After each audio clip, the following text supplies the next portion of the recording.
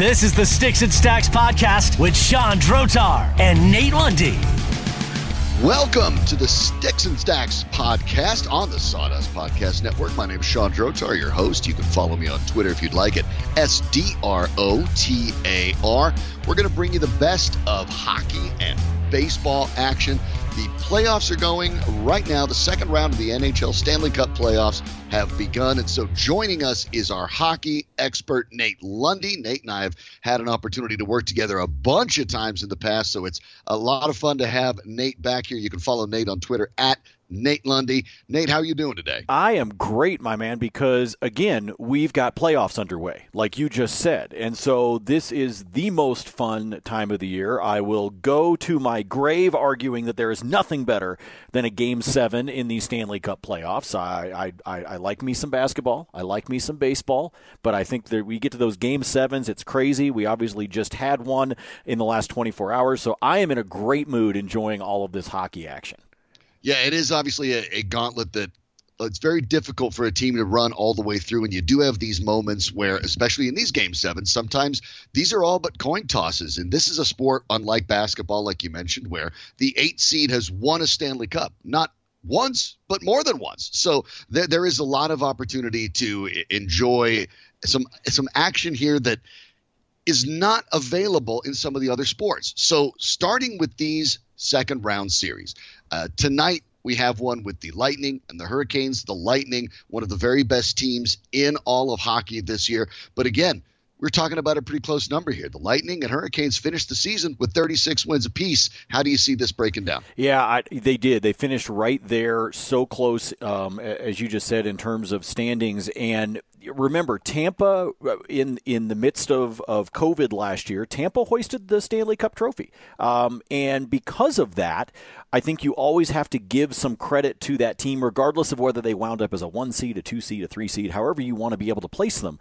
I think you've got to give them credit, Sean, because as you and I know, all the sports that we followed, and this includes NFL, all of it, when you've got a team that's postseason tested, they carry that with them. That's a good piece of baggage that they carry with them because it's sort of a been there, done that type of mentality. That said, I think this Carolina team is a dangerous team, and I think this is really a fun series because these are two teams that wouldn't have surprised me if we were back in the old school way of setting up the playoffs, Sean, if these two had met, say, in the Eastern Conference Finals. Obviously, that's not how they're doing it this season, but if these two had made it there, it would not have surprised me. I think Tampa obviously is riding on some really spectacular goaltending from Vasilevsky, and I think that Carolina, if they're going to have success tonight, I know this sounds like such a dumb statement. I wind up sounding like an old John Maddenism when I say this, but Carolina's got to find a way to get the puck past him. And if that means trying to crowd in front of the crease, trying to make it so that it's much more difficult for him to get the visual on the puck when it's coming in, whether they decide to crowd it up because they're going to look for one of those opportunistic tip shots.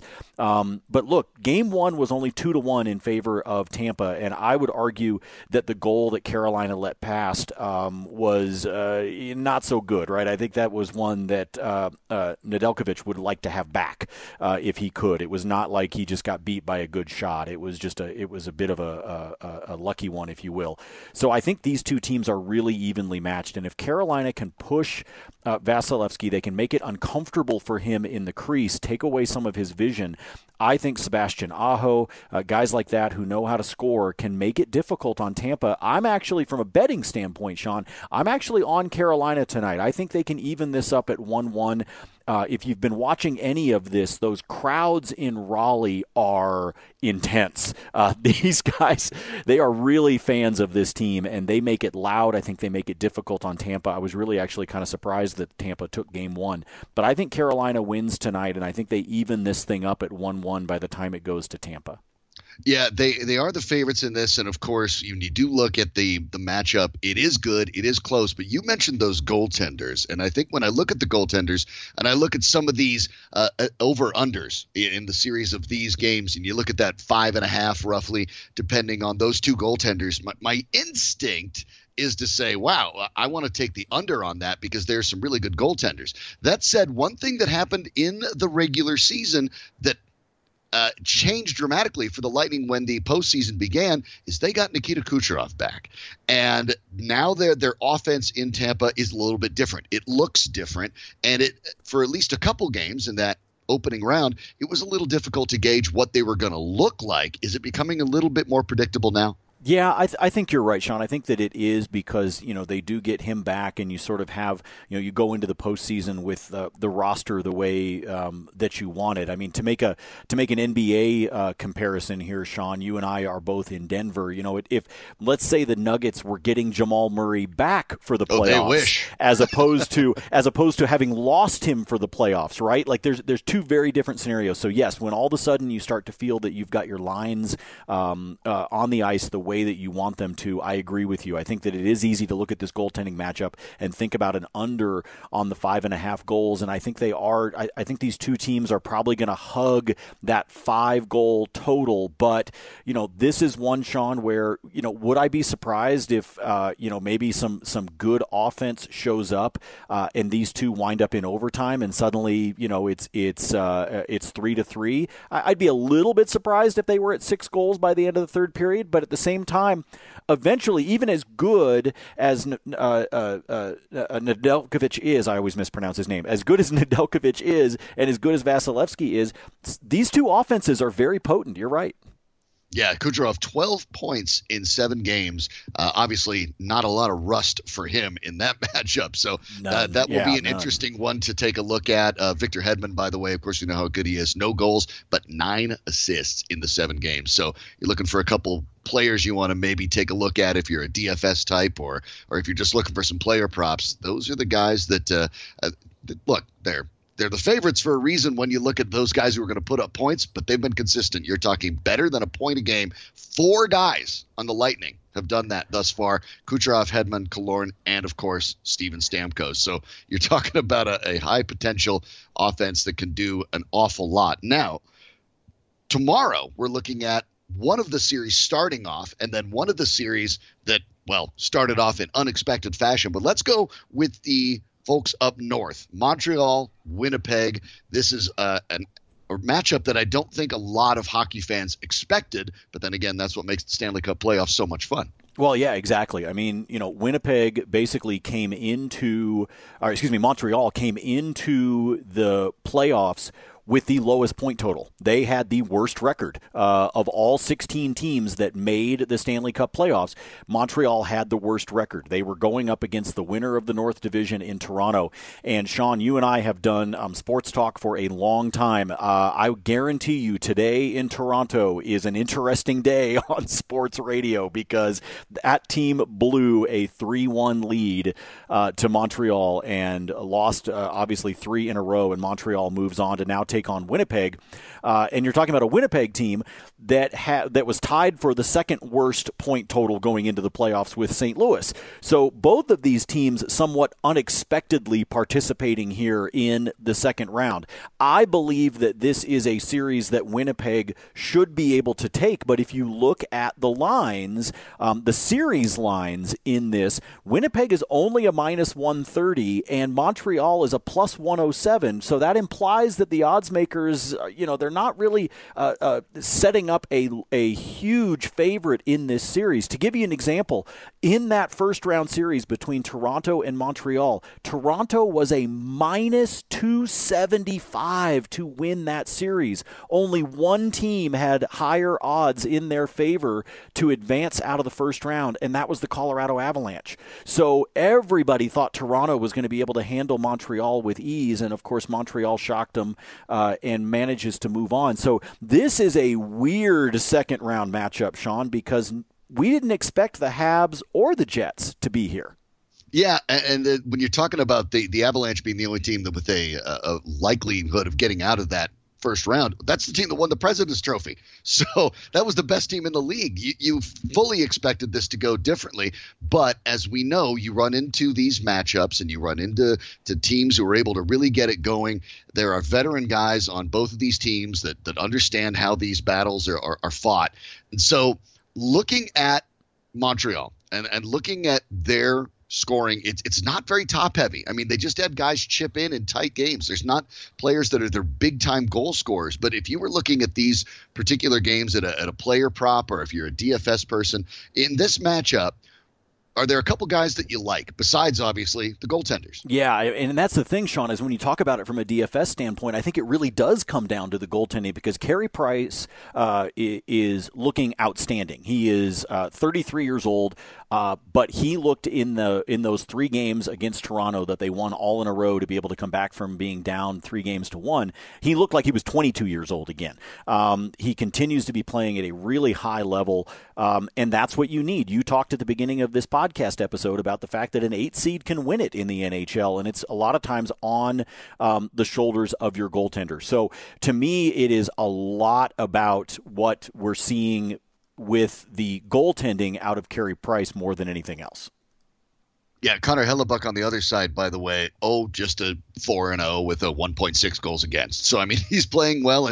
And we know that in the Stanley Cup playoffs, one of the things to watch out for is the hot goalie. If the other team has a hot goalie, look, all bets are off, both literally and figuratively, when you're talking about these Stanley Cup postseason games. And you talked about that Avalanche team in that other round and how they were expected to get out of it. Well, they had a sweep. They swept the Blues. Now they're taking on the Vegas Golden Knights. These are the top 2 teams in the league when it comes to points. The Avs did get the President's Trophy. Both teams had 82 points.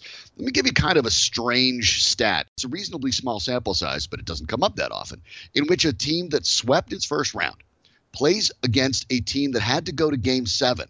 4 out of the last 5 times, the team that won in Game 7 beat the team that had the first round sweep. So there's this idea that there's rust involved in here, Nate, and it can be impactful, and it's actually shown itself to be an issue. Well, not so much after Game 1, when the Avalanche in a season series with Vegas, all these games were tight, they were tough. All of a sudden, the Avs showed no rust, put up 7 goals, and dominated the game against the Vegas Golden Knights. I don't expect that to last. No, not at all, Sean. I'm right there with you. I mean, I think anybody that all of a sudden thinks that, the Avs are going to win this in 4 games or 5, then you're allowing recency bias to get the best of you, and you don't want to do that in this series. These were the 2 best teams in the National Hockey League for a reason. I mean, I just talked about the fact that, who we would have maybe seen if this were the old school setup with the Eastern Conference Finals between Tampa and Carolina. I think it would have been a foregone conclusion if we were set up in the old 1 through 8 seed type of thing that Vegas and Colorado would have found themselves in the Western Conference Finals. Instead, they're playing here in the second round. Do I think the Avalanche put on an absolutely dominating performance on Sunday? Absolutely they did. They came out and had their foot on the gas and did not take it off at any point in time. But that does not mean that somehow Vegas is going to roll over and the Avs are just going to completely roll them. The Avalanche could win this in less than 7 games. I'm not saying they can't, but I certainly do not think, Sean, we are going to see another 7-1 type of game. Vegas is going to be able to get the puck past Philip Grubauer. It's just going to happen. I mean, Vegas is just too good of a team, despite the fact that these are 2 of the 3 Vezina Trophy finalists in Philip Grubauer and in Marc-Andre Fleury for Vegas. I think we'll see Fleury between the pipes, and I think that's going to be much more challenging for the Avalanche, despite how good that top line is and how dominant that top line has been so far through 5 games of the NHL playoffs. Yeah, it was surprising, I think. I understand it was 7 games, but surprising to see Robin Lehner in net in that opener. Agreed. And obviously it did not work well. I wouldn't expect to see Lehner back in net again, but you have to consider that when you're looking at this particular matchup and why you don't factor Game 1 into it. That was sort of its own animal when you put in the backup goaltender. He ends up getting just smoked. This top line of the Avalanche is rolling, and they're dangerous even when they're not rolling. But Nathan MacKinnon, 12 points in 5 games. Gabriel Landeskog, 11 in 5 games. Mikko Rantanen, 9 in 5 games. I mean, they are absolutely playing at a level that nobody else is playing at. When they're rolling, they're the best line in hockey. And then they're backed up by Cale Makar, the brilliant young defenseman who has 7 points in 5 games, including 4 in that game one. So yeah. I think when you look at those guys, obviously you're looking at potential to score a goal in any given game. Yeah, you have to look there. But the Avs get a lot of secondary scoring. Brandon Saad has 4 goals already. Jonas Donskoy has a pair of goals and a pair of assists. So they get scoring from all the way up and down, including a lot from their defense too, because this is a team that can really roll multiple lines. But at the end of that game, there was some ugliness. Now, Ryan Reeves ended up basically sitting on top of Ryan Graves, took him down, 2-game suspension after that match penalty. That's going to add, I think, a little more physicality, a little bit of frustration in the next couple of games, and that probably favors Vegas, wouldn't you think? Yeah, I think that it does. I mean, look, this Avalanche team and their coach, Jared Bednar, they have to make sure that they don't take the bait, right? I mean, there's going to be some trash talking, there's going to be some late hits, there's going to be some things like that, because Vegas has seen historically, even in this season, has seen some times where they can get under the Avs' skin and they can cause, that retaliation play or that retaliation cross-check. And, sometimes it's the guy that throws the second punch is the one who gets the whistle blown on him. So I think the Avs have to be careful. Bednar's got to keep them tight, make sure that they do not overreact, I should say, to any of the physicality that Vegas has. But, Sean, you were just talking about the depth that Avalanche have. I think that plays into a lot of it for sports betting and also for the DFS angle is, sometimes the price tag you have to pay, for example, in DFS on a Nathan McKinnon or on a Gabriel Landeskog is really high. Yeah, we know that. So high. You wind up using it. But sometimes what you need to do is say, I can't go away from this because of their production, so I'm going to pay high here, but now I'm going to drop down over here in my lineup, and I'm going to go with somebody a little bit deeper, like you brought up a Donskoy or a Burakovsky or some of these guys that go a little bit deeper for the Avs and manage, Brandon Saad, who can get you some points from a DFS standpoint. So you can pay the high price on the DFS, and I know that's not easy to do, but as long as you're willing to back it with somebody on the cheap end that's got, that maybe's got a high ceiling that could surprise some people, I think you can still put together a good lineup. Yeah, and in hockey especially, keep in mind, we think about those offensive lines, but defenders aren't always synced up on those lines. So when you can find any team that's got a good defender, we talked about Hedman earlier, we talked about Makar as well, they find themselves on multiple lines. So even though you have guys like Hedman and Makar and you think they're top scorers, they're not always on the ice with their top scorers, but they can facilitate third line, second line scoring and get those assists and help those guys too. So you can take advantage of some of the top tier guys, even though the offensive line you may be rolling with isn't necessarily that top tier line. So there's a way to mix and match there that I think when you're being savvy about it, you can take advantage of. Yeah, absolutely. It's the idea behind, like, if I'm looking at it from a betting standpoint, I'm looking at a Sebastian Aho. I'm looking at an Alex Killorn. But, perhaps in DFS, I'm digging deeper and I'm going with a guy like Donskoy, for example. Yeah, who still may end up with someone like Makar or Devontae's on the ice at the same time. So now that we have this second round underway, we were looking at these next 3 matchups. Let's go ahead and recap. Give me a little bit of what you like in these next couple games for Tuesday and Wednesday. Well, let's roll with if I'm talking just straight money line on these next 3 games. I like Carolina to even up the series, so I'll take Carolina on the money line. I do think Vegas is going to perform a lot better in Game 2, but I still expect Colorado to win. So I would roll with Colorado on the money line as well. And I think that Winnipeg will handle Game 1 at home, despite all of this momentum that Montreal has. So I like Winnipeg, but I also like Winnipeg to win the series, and I brought that line up earlier at a -130.